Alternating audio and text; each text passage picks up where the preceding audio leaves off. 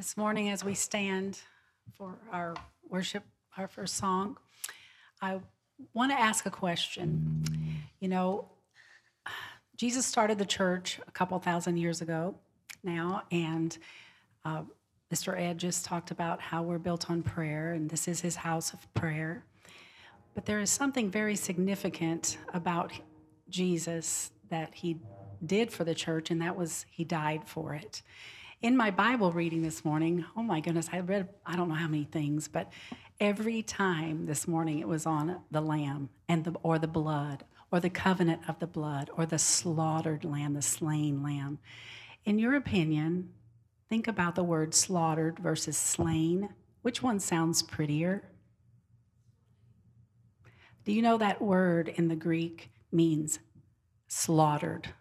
And that's a different view. I feel like we've slain is a little covering up our sin, or the reason why Jesus died for our sin. It kind of makes it soft. But I want us to really think about that this morning as we sing our songs. And the first one, of course, is the Lion and the Lamb. You will meet one or the other. You have met the Lamb here, or you will meet the Lion over on the other side. So I pray today, if anybody here does not know the sweet Lamb that was slaughtered for our sin, I pray today is the day of your salvation. We would rejoice with you, and the angels certainly would in heaven. Let's sing the first song.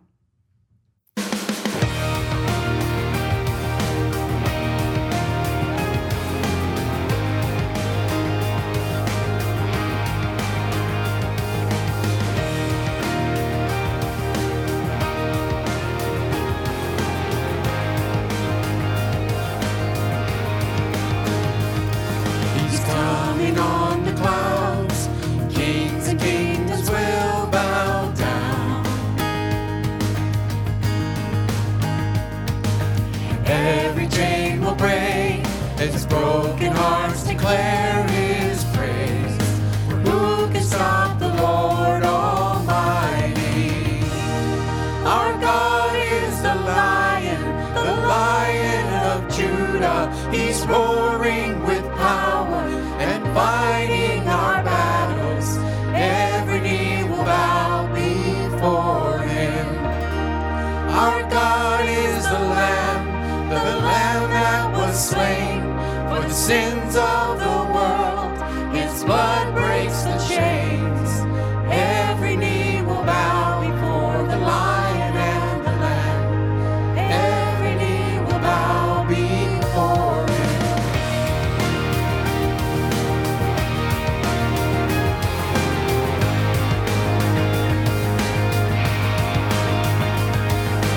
Open up the gates, make way before the King of Kings. The God who comes to save is here to set the captives free. But who can stop the Lord Almighty? Our God is the Lion of Judah. He's roaring with power and fighting our battles.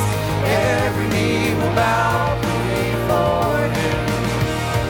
Our God is the Lamb that was slain for the sins of the world.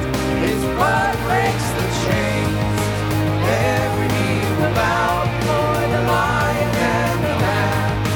Every knee will bow before him.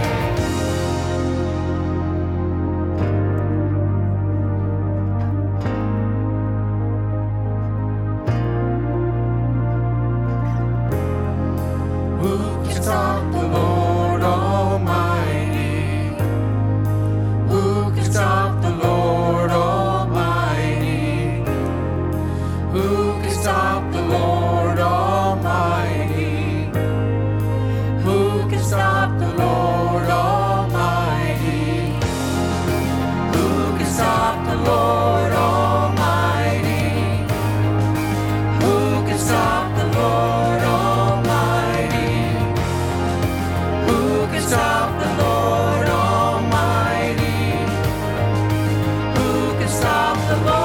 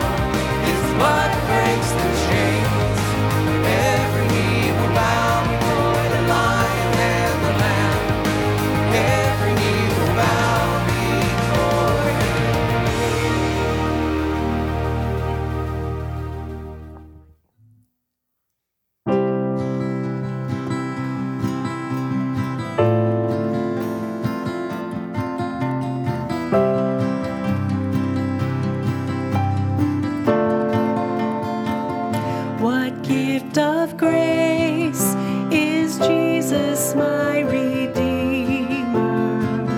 There is no more for heaven now to give. He is my joy, my righteousness and freedom, my steadfast love, my deepest boundless peace.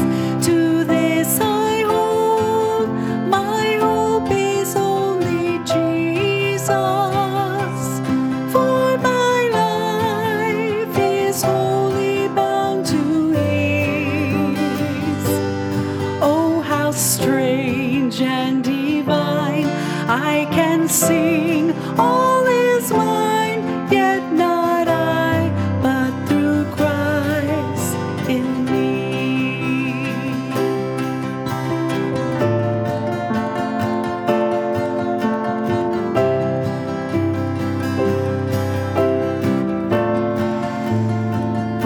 The night is dark, but I am not forsaken. For by my side, the Savior, He will stay. I labor on in weakness and rejoicing, for in my need His power is displayed. To this I hold, my shepherd will defend me. Through the deepest valley He will lead. Oh, the night has been won, and I shall overcome, yet not I, but through Christ in me.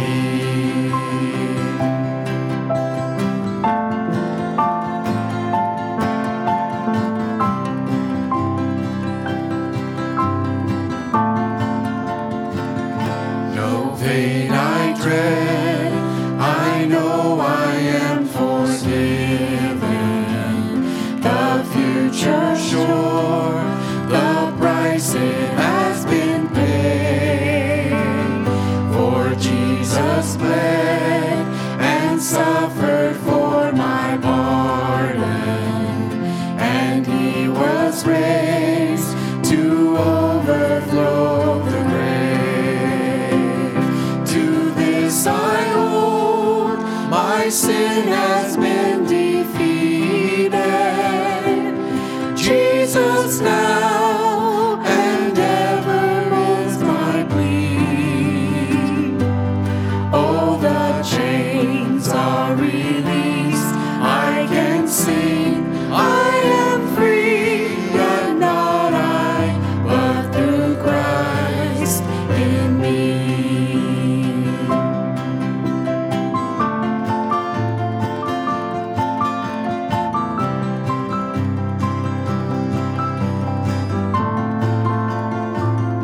With every breath, I long to follow Jesus, for He has said that He will bring me home. And day by day, I know He will renew me, until I stand with joy before the throne. To this I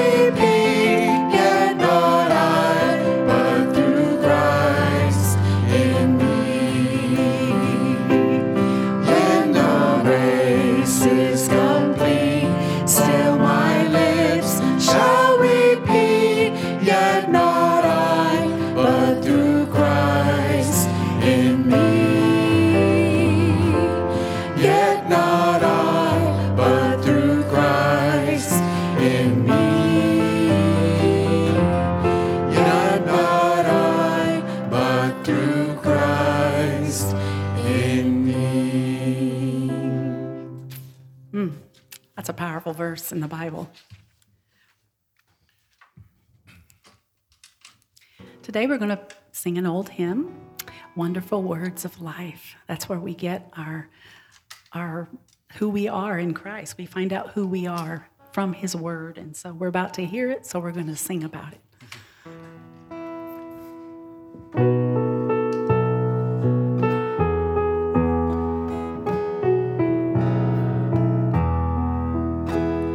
Sing them over again to me, wonderful words of life.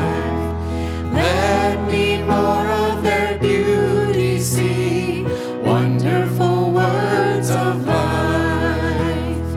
Words of life and beauty, teach me faith and duty. Beautiful words, wonderful words, wonderful words of life. Beautiful words, wonderful words, wonderful words of life. Christ the Blessed One gives to all wonderful words of life. Sinnerless to the loving call, wonderful words of life. All so freely given, wooing us to heaven. Beautiful words, wonderful words, wonderful words of life. Beautiful words, wonderful words, wonderful words of life. Sweetly echo the gospel call, wonderful words of life. Offer pardon and peace to all, wonderful words of life. Jesus, only Savior, sanctifies forever. Beautiful words, wonderful words, wonderful words of life. Beautiful words, wonderful words, wonderful words of life.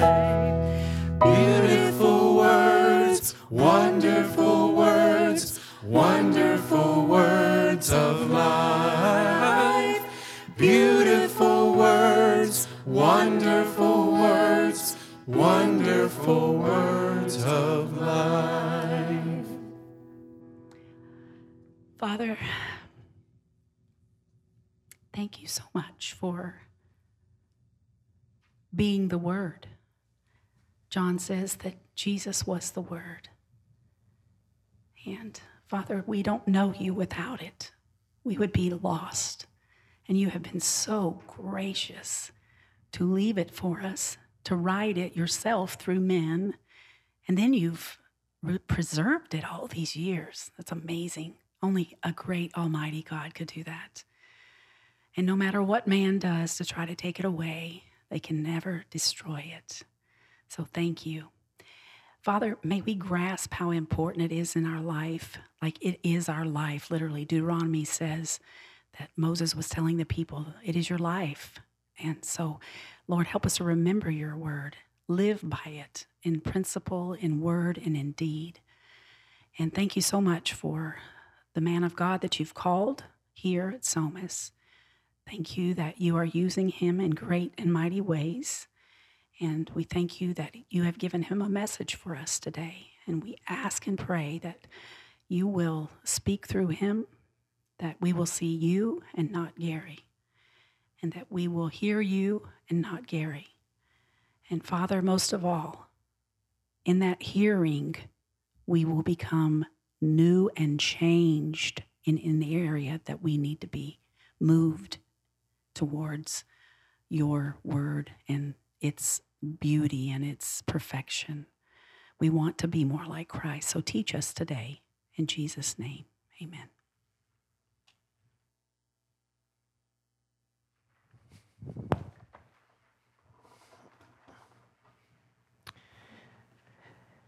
Good morning, everyone. A verse just comes to my mind in the Old Testament. It talks about don't remove the ancient landmarks, the property boundary lines, and because they're significant. So I was going to say this earlier, but I'll say it now. So Ed's like the patriarch of our church. He's the ancient landmark for Somas, and he's just a good brother in Christ. And then and I want to recognize that Richard had his 77th birthday last Tuesday, I think it was, and then Harry turns 80 on Saturday, right? And so we got some ancient landmarks around here. I'll just address this. I'm trying to do this. I'm tiptoeing through a landmine here. I know this. I just address this, that these men and ladies that have weathered the storms of life, and we're going to talk about James. James would probably identify with them. They're unmovable. They're steadfast because of their experience of life. And so we as younger people can look up to them about life, and they're just a wealth of information and health for us. And so we do appreciate them. And so thank you, Ed, for speaking this morning and giving us a prayer. So if you have your Bibles this morning, I want to go back to the book of James, chapter 5. We're almost at the end of this great book, James chapter 5. We're on the last chapter here.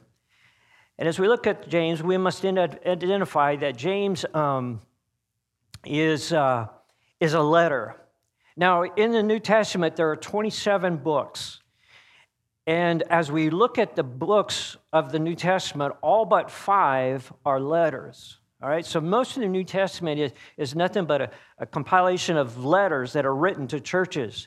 Now, Brother James here is the pastor of the first church there in New Jerusalem, sits down and writes this letter, and he writes these to churches. I don't know how many churches he's writing to, but he writes this letter, and it's to help these churches. So I'm going to give you this morning an exercise, if you'd like to join me with this. There is an envelope that is sitting beside you somewhere in your pew. Now, this is your homework for the assignment for this week, all right? So you don't have to do it now. But this homework is that in it is just a blank piece of paper, and it says, Dear Global Partners. Now, we as a church support 10 different missionaries throughout the world. And I put in that envelope the list of our missionaries that we support. And so people from this church give extra above their tithes and offering to missions, and sometimes we call it Faith Promise, and we disperse that among all our missionaries that we support. And so I thought it'd be good for us to just make a kind of a connection with James, in this book of James, that each of us would write a general letter.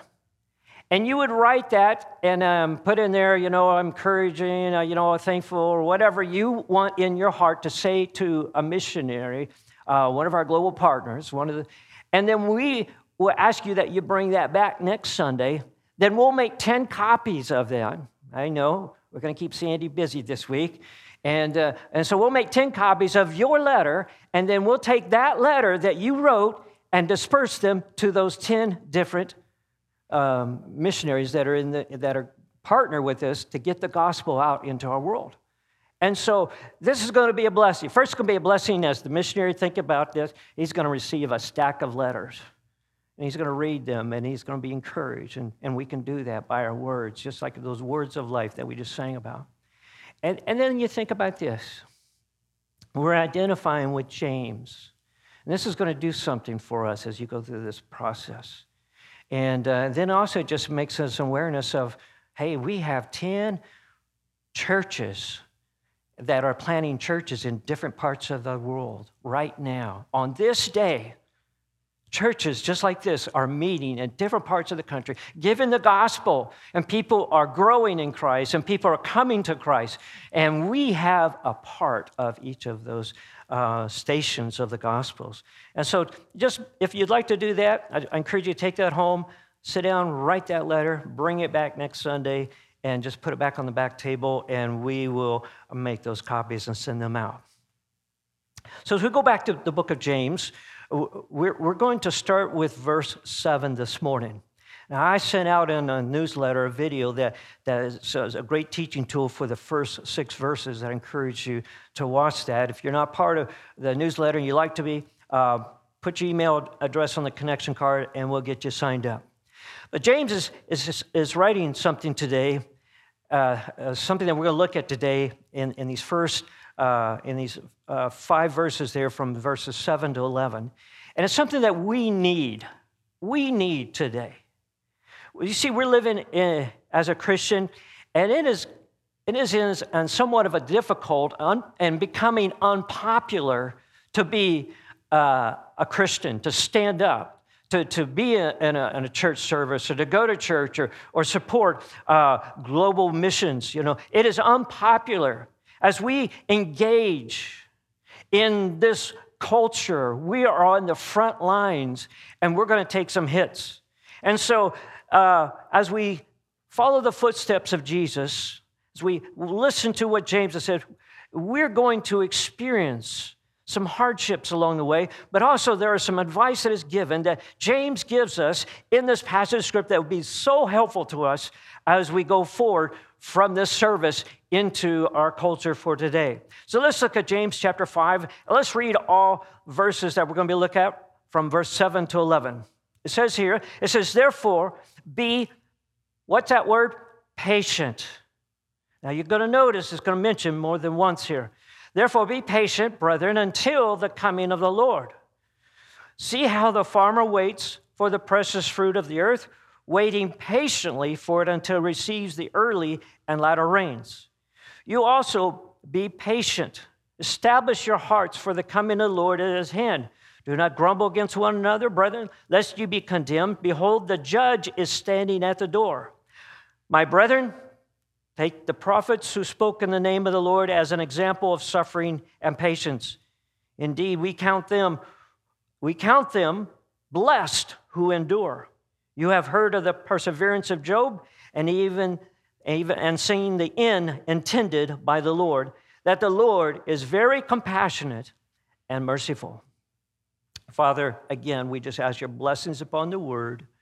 Break it down in our hearts so that we can put your words to the steps, to our feet, that we may walk in your ways. In Jesus' name, amen. So I think you've noticed the common thread this morning. And the common thread is patience. James wants the churches to know how to be a patient person. Are you a patient person? I say some areas I am and some areas I'm not, depending on the situation and maybe even the time and of those events. But James is saying here, when we're thinking about enduring life and going through difficult times, patience is necessary. And it's also linked with the return of Jesus Christ. Now, we live in a culture which values lightning speed. Lightning speed Wi-Fi. You remember how we used to have the dial-up phone? Oh, did you remember? As I couldn't imagine if we had to go back to that place. We would be suicidal. I think we would. If we had to go back to dial-up internet service. We like one-click transitions, instant deliveries. We even like oatmeal that's instant. I mean, we want overnight success. We live in the now generation. Give it to me now. I want it now. You don't have the money? That's okay. Here, charge it. You can have it right now. We certainly don't like to wait in line. There's one place, I just understand this. When we drive by 101, there by an In-N-Out, there's always a line, and there's people waiting for 30, 45 minutes for a hamburger. So there are some patients out there. I was reading an article about the Los Angeles Times, and they published a story years ago about a commercial airline flight cancellation, and it resulted in a long line of travelers trying to get booked on another flight. Well, one man in the line grew increasingly impatient with the slow-moving line, and suddenly he pushed his way to the front, angrily demanded a first-class ticket on the next available flight. And the ticket agent replied, "I'm sorry, but I'll have to take care of the people first in line who are ahead of you." And the irate man pounded his fist on the ticket counter and said, "Do you have any idea who I am?" Whereupon the ticket agent picked up the public address microphone and said, "Attention, please.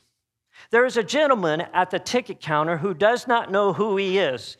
If there's anyone in the airport who can identify him, please come to the counter." Needless to say, hearing this, the man retreated and the people waiting in line burst into applause. The virtue of patience is fast disappearing. We live in a now generation. We want to be 16 now. We want to drive right now. We want to be married now, and we'll just take the first one that comes along. We want to have kids. We want to be married. We want to retire. We want to have grandkids. We want those things, and we want them now. You know, as you think about it, you boil all that down of lack of patience, it transmits to this: that we have a resentment towards suffering. We don't like to suffer. We don't want to be put out. We'll avoid suffering at all costs. We don't want the road to be difficult. We want it to be smooth, fast, and easy. And life is not like that, my friend. We long to live in a world without suffering. If there's a vaccine for all suffering, we're right first in line. We want to take it. Get out of our way. But you see, as a follower of Jesus Christ, we are personally called to patience and endurance, because this is the path that Jesus talked. And as we follow Jesus, we're going to have some difficulties in life. This is also a call for us when we see suffering around us, when we encounter personal tragedies and trials, when we see injustice prevails for those who are honest, and when those who remain true to Christ are persecuted. And sometimes God seems silent in the face of oppression and evil. James again tells us to endure. Be willing to wait. This is what we need. Then James gives us some information that tells us how to be patient. All right? We notice in this passage, we read there 4 times patience is mentioned, and 2 times the word wait is here. And so James is saying, and is taking this little section here, James is the Proverbs of the New Testament, and he's talking about patience. And so he talks about this, and he's saying that this, as we go through difficult times, this is something that we need. And this patience is beyond just waiting for something, all right? This word, this idea means a willingness to endure that which is hard and difficult. In other words, you know the saying, I take the low road, you take the high road.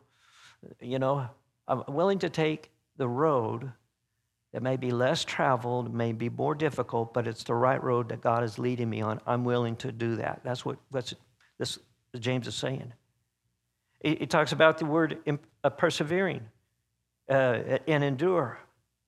The word patience in the original Greek It means macrothumos, and it means macro, meaning long, and thumos, which when we get the word thermometer, meaning heat.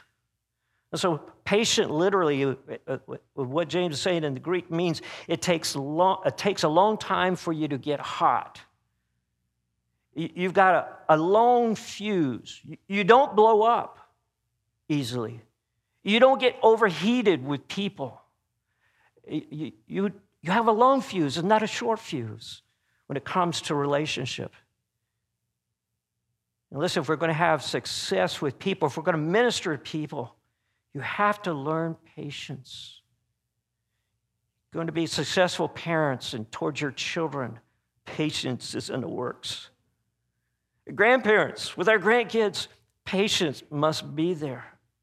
Enduring. You have to have that long fuse, not easily overheated. So how does James tell us to be a patient person? So let's look at this. Let's go back to verse 7. And it says, "Be patient, therefore, brothers, until the coming of the Lord. See how the farmer waits for the precious fruit of the earth, being patient about it until he receives the early and the latter rains." So what James is saying, he says, to be a patient person, you have to be like a farmer. You have to put your overalls on, and I'm going to be a farmer. I'm going to be like a farmer. And so you got to think like a farmer. You got to act like a farmer, all right? Well, how does he act? Well, I think a farmer is one of the most hopeful persons on our planet. He is hopeful. He is waiting. He puts something in the ground, and he's waiting for a crop. And it's a reasonable hope. It's an expectation of good that's about ready to happen, just like a Christian goes through life. We live by faith. We plant something, we do something, and we're expecting that as we follow God, and we don't see how it's going to work out, but we know that God says that this is going to be fruitful. And so we look towards the future, that there's a reward for the labors. And so a farmer is a very hopeful person. It's a hopeful person. He waits a long time. I mean, it's not something he plants and then he immediately expects results. No, there is a process of waiting. So he waits for the future. He waits for what comes down the road. And while he is waiting, he is working. Farmers are not lazy people. You can't be a farmer and be lazy. Farmers are hard workers. My grandfather was a farmer. He was a sharecropper in Ness City, Kansas. I remember as a kid going to his farm and working, getting up before sunrise and going to bed after dark, and working all that time, constantly doing so. A farmer does not give up. He doesn't plan and says, "Oh, there's nothing happening, so I'm going to just move on to something else." A farmer knows that he must wait, but while he's waiting, he's working. And I think that's true of us as Christians. That, God calls us, and remember when Jesus said the word said, "Occupy till I come." He means stay busy, being involved in the kingdom of God. Yes, I'm coming, and yes, we have expecting a great and wonderful end for our lives. The last chapter is going to be wonderful for us. But listen, He wants us to be engaged, no matter how difficult it is. How things may not go as we seem, but we're to be faithful, continue to moving forward, constantly engaged in the kingdom of God. And he waits, depending on things out of his own, things that are out of his own power, with his eyes to heavens. Notice that mention of the former early rains and the latter rains. If you were reading this book in James for the first time and you were back there 2,000 years ago, you would understand, oh yeah, the farmer back there was April, March, they get that first rain and they plant the crop and it water. And then they're waiting for the latter rains because that's the one more rain that just brings the crop, the harvest to a place where it can be harvested, and it's where it grows. And so we wait for that early rain, and then they wait for that latter rain. But a farmer depends upon that, upon the weather. And he's something that's out of his control. He can't do anything about that. At least with the farmers that James is writing to. The farmer does not try to control what can't be controlled. And this is a key in our patience. There are areas that you can control, and there are areas that you cannot control. It's like a sports team. And he plays on the field, and there are some out of bounds. When you're playing a game and you're involved in the game and that sport, whatever it may be, it could even be soccer, I don't know, but whatever it might be, and you're in that game, and you know what? You're not paying attention to what's happening outside of bounds. You're not up there. What happens on the field, that's what you're concerned about. It's the same thing in our life. There are things that are going to be out of our control. Ultimately, we don't know how the elections are going to happen. We do what we can, and we do our best and do our part in getting out and vote. We do stuff like that. That we ought to do as Christians. We ought to choose a platform that agrees with the biblical principles of God's word. And so we do things, but yet ultimately, those things are out of our control. There are some things that in your life that you may be trying to control. And you may try, but listen, maybe those are things that are out of bounds. And you have no control over that. You really don't have control whether somebody really likes you or doesn't like you, whether somebody agrees with you or doesn't agree with you. That's out of bounds. You can't control that. When a situation is beyond our control, we still try to control it. And I'm going to, put my name here on this point. We think that our worries will somehow change or impact that which we can't control. We think that if we worry, about what is out of bounds and out of control, that somehow it's going to make a difference, but it's not going to make a difference. It's a useless exercise. The word says, the Bible says we should not worry about those things that are uncontrollable.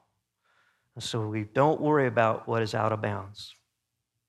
So the farmer depends on things that he cannot control.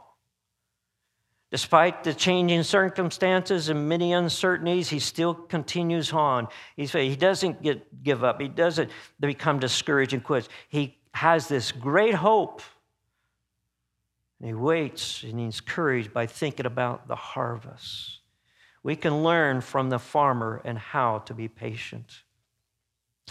So put your overalls on and be a farmer when it comes to the difficulties of life.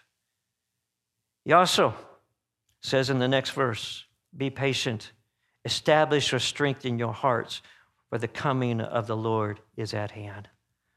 The coming of the Lord is at hand. That's a great verse, great thought in the scriptures, especially when we talk about difficult things. And he says, establish or strengthen your heart. To be a patient person is to have a settled mind that God is sovereign, that God is in control. The Phillips translation of this passage of Scripture puts this way. It says, resting your hearts on the ultimate certainty. Resting your hearts. What's the ultimate certainty? Well, God's going to make everything wrong right.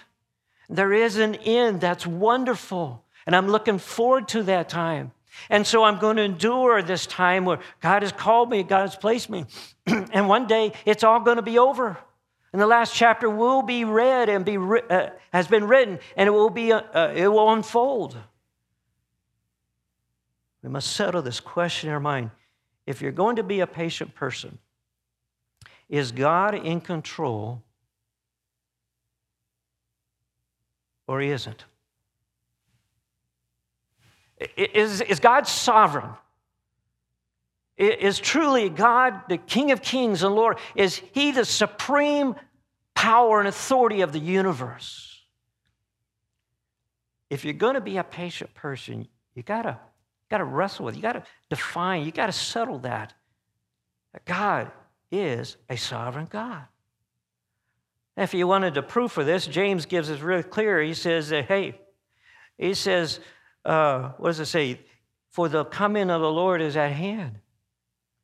And so I think that's a reference to, yes, he's coming at hand. I also think that's a reference that It could be that, we're going to meet the Lord. And it may be today, tomorrow, next week, a month, or 10, 5, whatever years from now. But it's soon.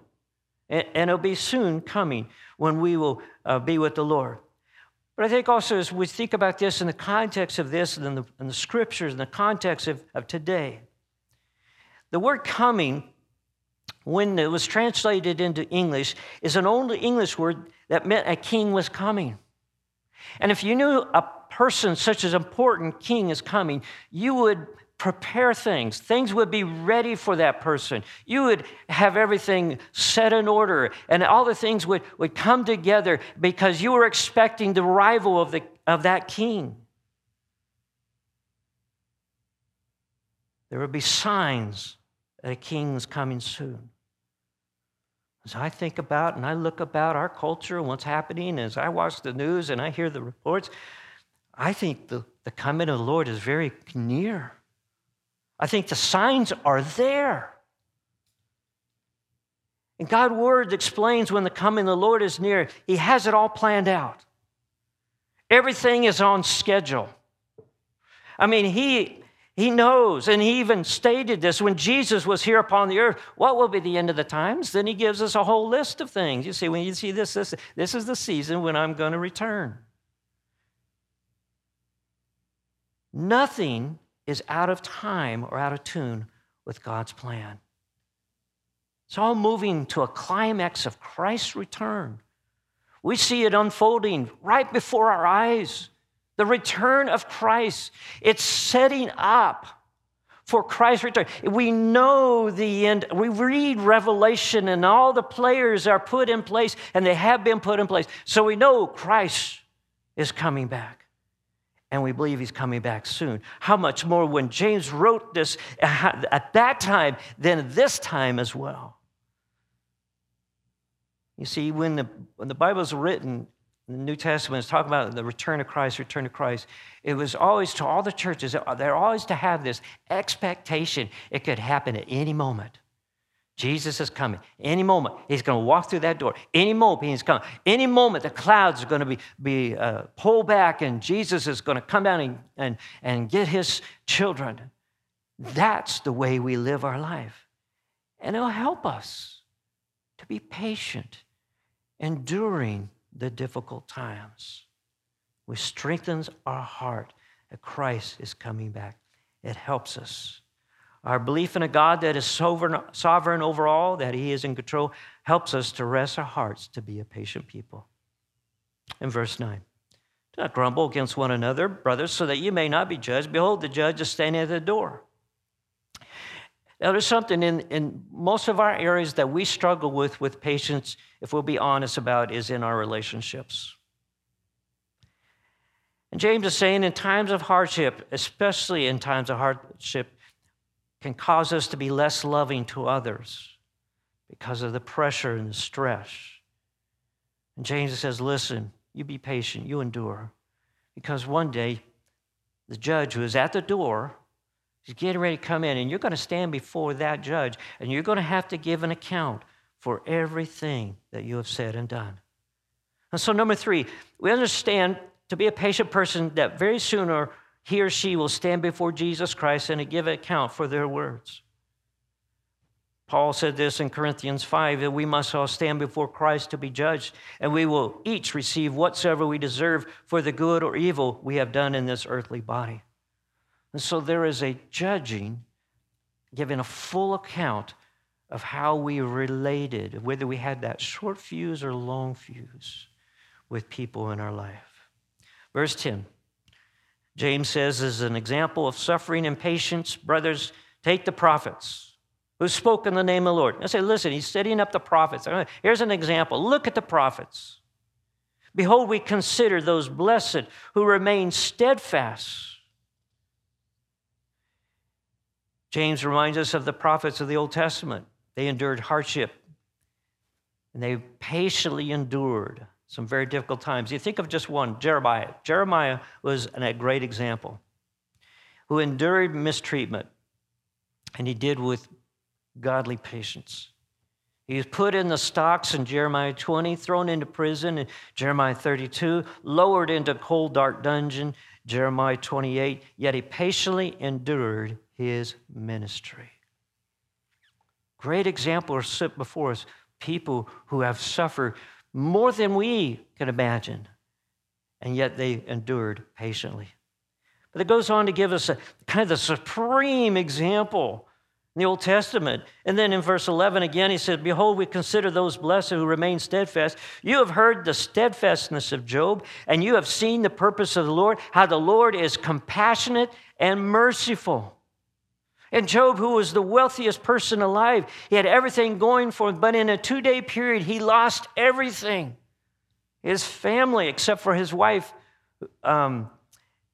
his children, his financial position, his house, his servants. He lost it all. And no doubt he suffered not only materially, but physically and socially, every kind of way. And the worst part of it, Job's suffering, that he had no idea what was happening to him. And for 37 chapters, God is silent and not giving him answers to why he's suffering. And sometimes that's the most difficult thing.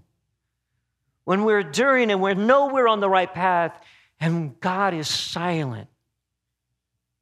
Job kept on, and he didn't curse God and die. He kept on. There's no apparent reason for his misfortune. And Job was the poster child who could say, well, why me, God? Because he was such a good person. And yet terrible things happened to him. As again, I say to you, my friend, life is not fair. It's difficult. And God never promised to have a fair life. Jesus himself entered into abuse, injustice. There are things that happened to Jesus that weren't fair, and if we're following the steps of Jesus, certainly that will happen, and certainly was true for Job. Things didn't make sense for Job. He didn't understand. He wasn't in clue with what was happening as we are, because we look back, but he, in the midst of the things, couldn't figure out what was happening. And we see that Job persevered. And Job kept on going, no matter what. He persevered through it all. And we see also that the end was intended by the Lord. Speaking of the goal and purposes of God in his life, and we know that last chapter was written, and how that God blessed him. Blessed him. We are blessed by Job's suffering. I love what Spurgeon said about this. He said this, that, when you're suffering and so forth, that things happen to us. He says, if a man were to attack me with a knife, I would resist him with all my strength and count it a tragedy if he succeeded. Yet if a surgeon comes to me with a knife, I welcome both him and the knife. Let him cut me open, even wider than the knife attacker, because I know his purpose is good and necessary. We have to trust the sovereign God is a good God. And if he comes to us with difficulties, we're okay with that, because we know he's got some good thing that's coming out. And for Job, listen what happened to Job. He says that, James says that in the end of that passage of Scripture we just read, that the Lord is very compassionate and merciful.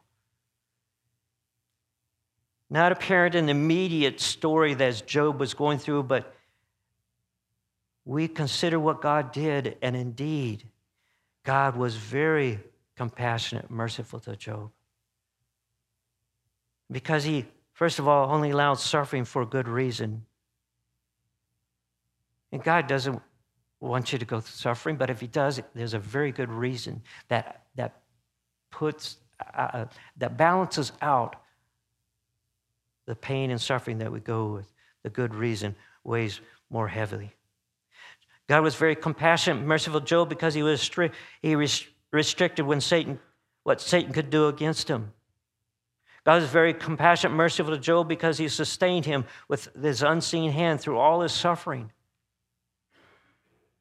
God was very merciful and compassionate to Job because in the whole process, he used Satan. And at the end of all, God accomplished something wonderful, that because of that testimony and because of his life, we are strengthened and encouraged in our heart that we can endure.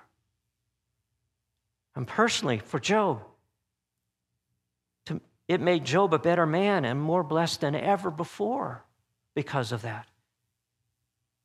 Remember that as good as Job was at the beginning of the book, he was a better man at the end of it. He was better in character, humbler, and more blessed than before the hardships that he experienced. I would imagine if we were to take Job and say, Job, we had him before when we we're doing a little interview. Job, how would you go back through it again? Well, he would probably say something. It was very difficult, but I'm telling you, on the other side of it, it's wonderful. It's good. And he could truly boast that God is merciful and compassionate. That's what happens to us. We just wait.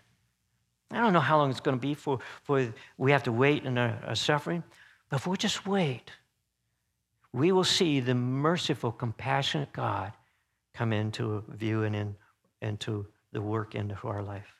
Let me give one more point. To be a patient person is doable.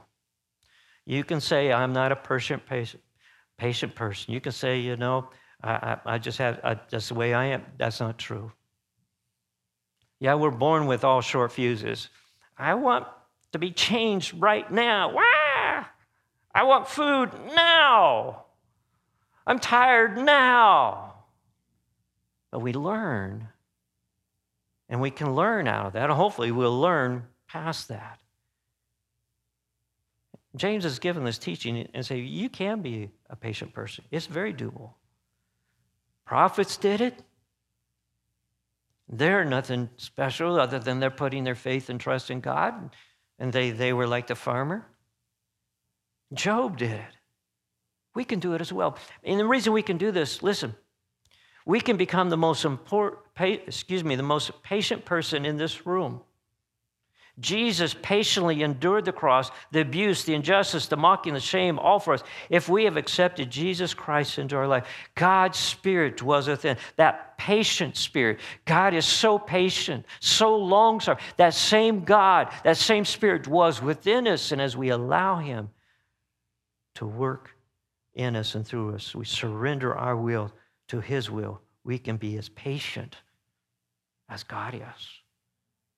God is working through us. Let's bow our heads in prayer. Do you struggle in an area to be patient? Perhaps it's hard to patiently endure some relationship. Your boss, coworker, relative, your mother-in-law, your father-in-law, a relative, friend, neighbor. Listen, you can be as patient as God to them if you let God work in you and through you. Trust in the sovereignty of God. Don't try to control those things that we can't control. James tells us if we lack any wisdom, any help, God's faithful to help us. He wants us to be patient people that endures even the difficult times that come in our life. Heavenly Father, we approach your throne of grace. We could say that's a throne of patience. We give thanks for your long suffering towards us. We are a people that try your patience. Yet you continue to love us despite the times that we are stubborn and indifferent toward your loving care. You extend your grace, your mercy, your long suffering towards us.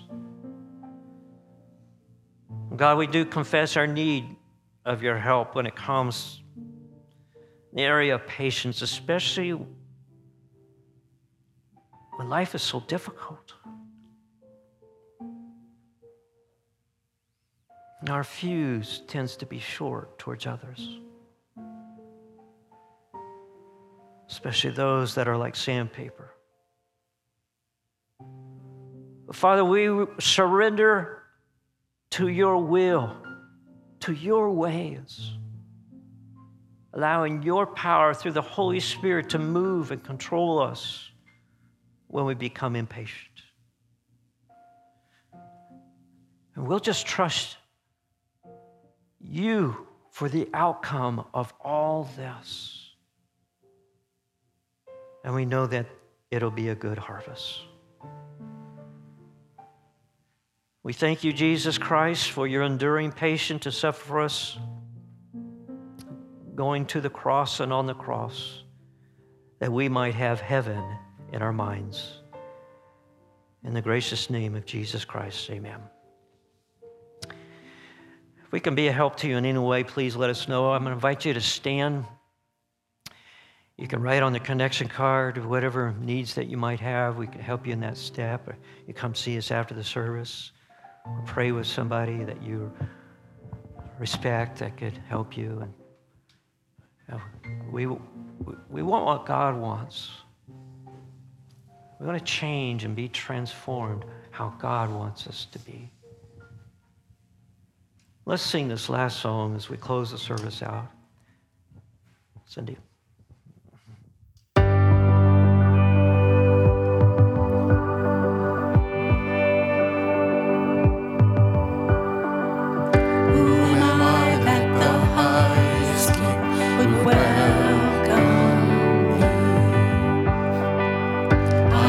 Lost, but he brought me. Know his love for me. Oh, his love for me. Who the sun sets free. Oh, is free indeed. I'm a child of God. Yes, I am.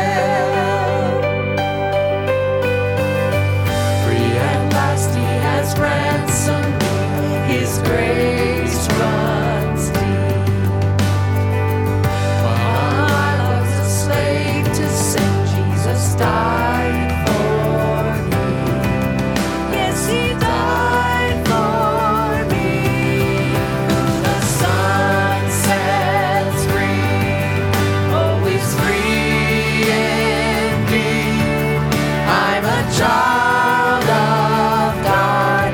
Yes, I am.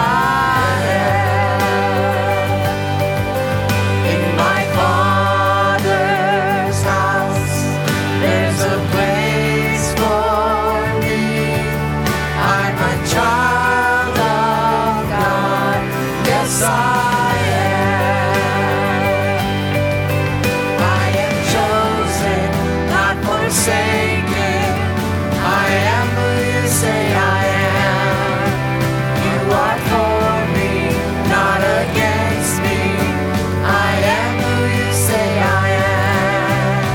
I am chosen, not forsaken.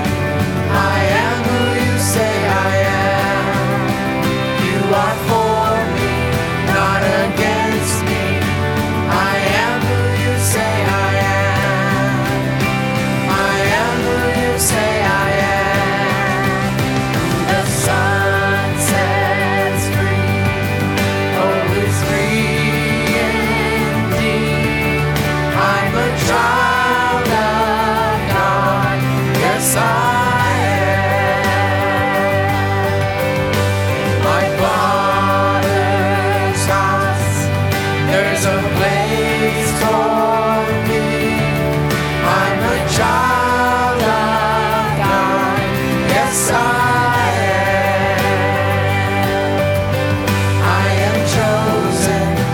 Forsaken, I am who you say I am. You are for me, not against me. I am who you say I am. I am who you say I am. I am who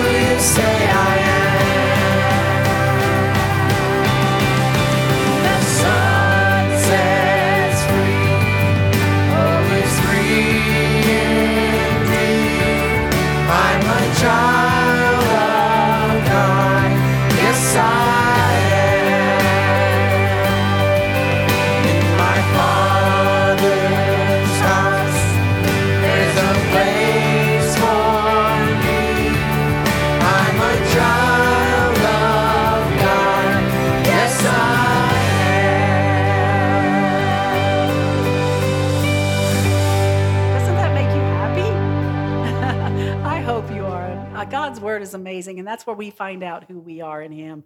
So go home this week, read it, memorize it, share it, and let him speak to you through it. We love you guys. Have a great week.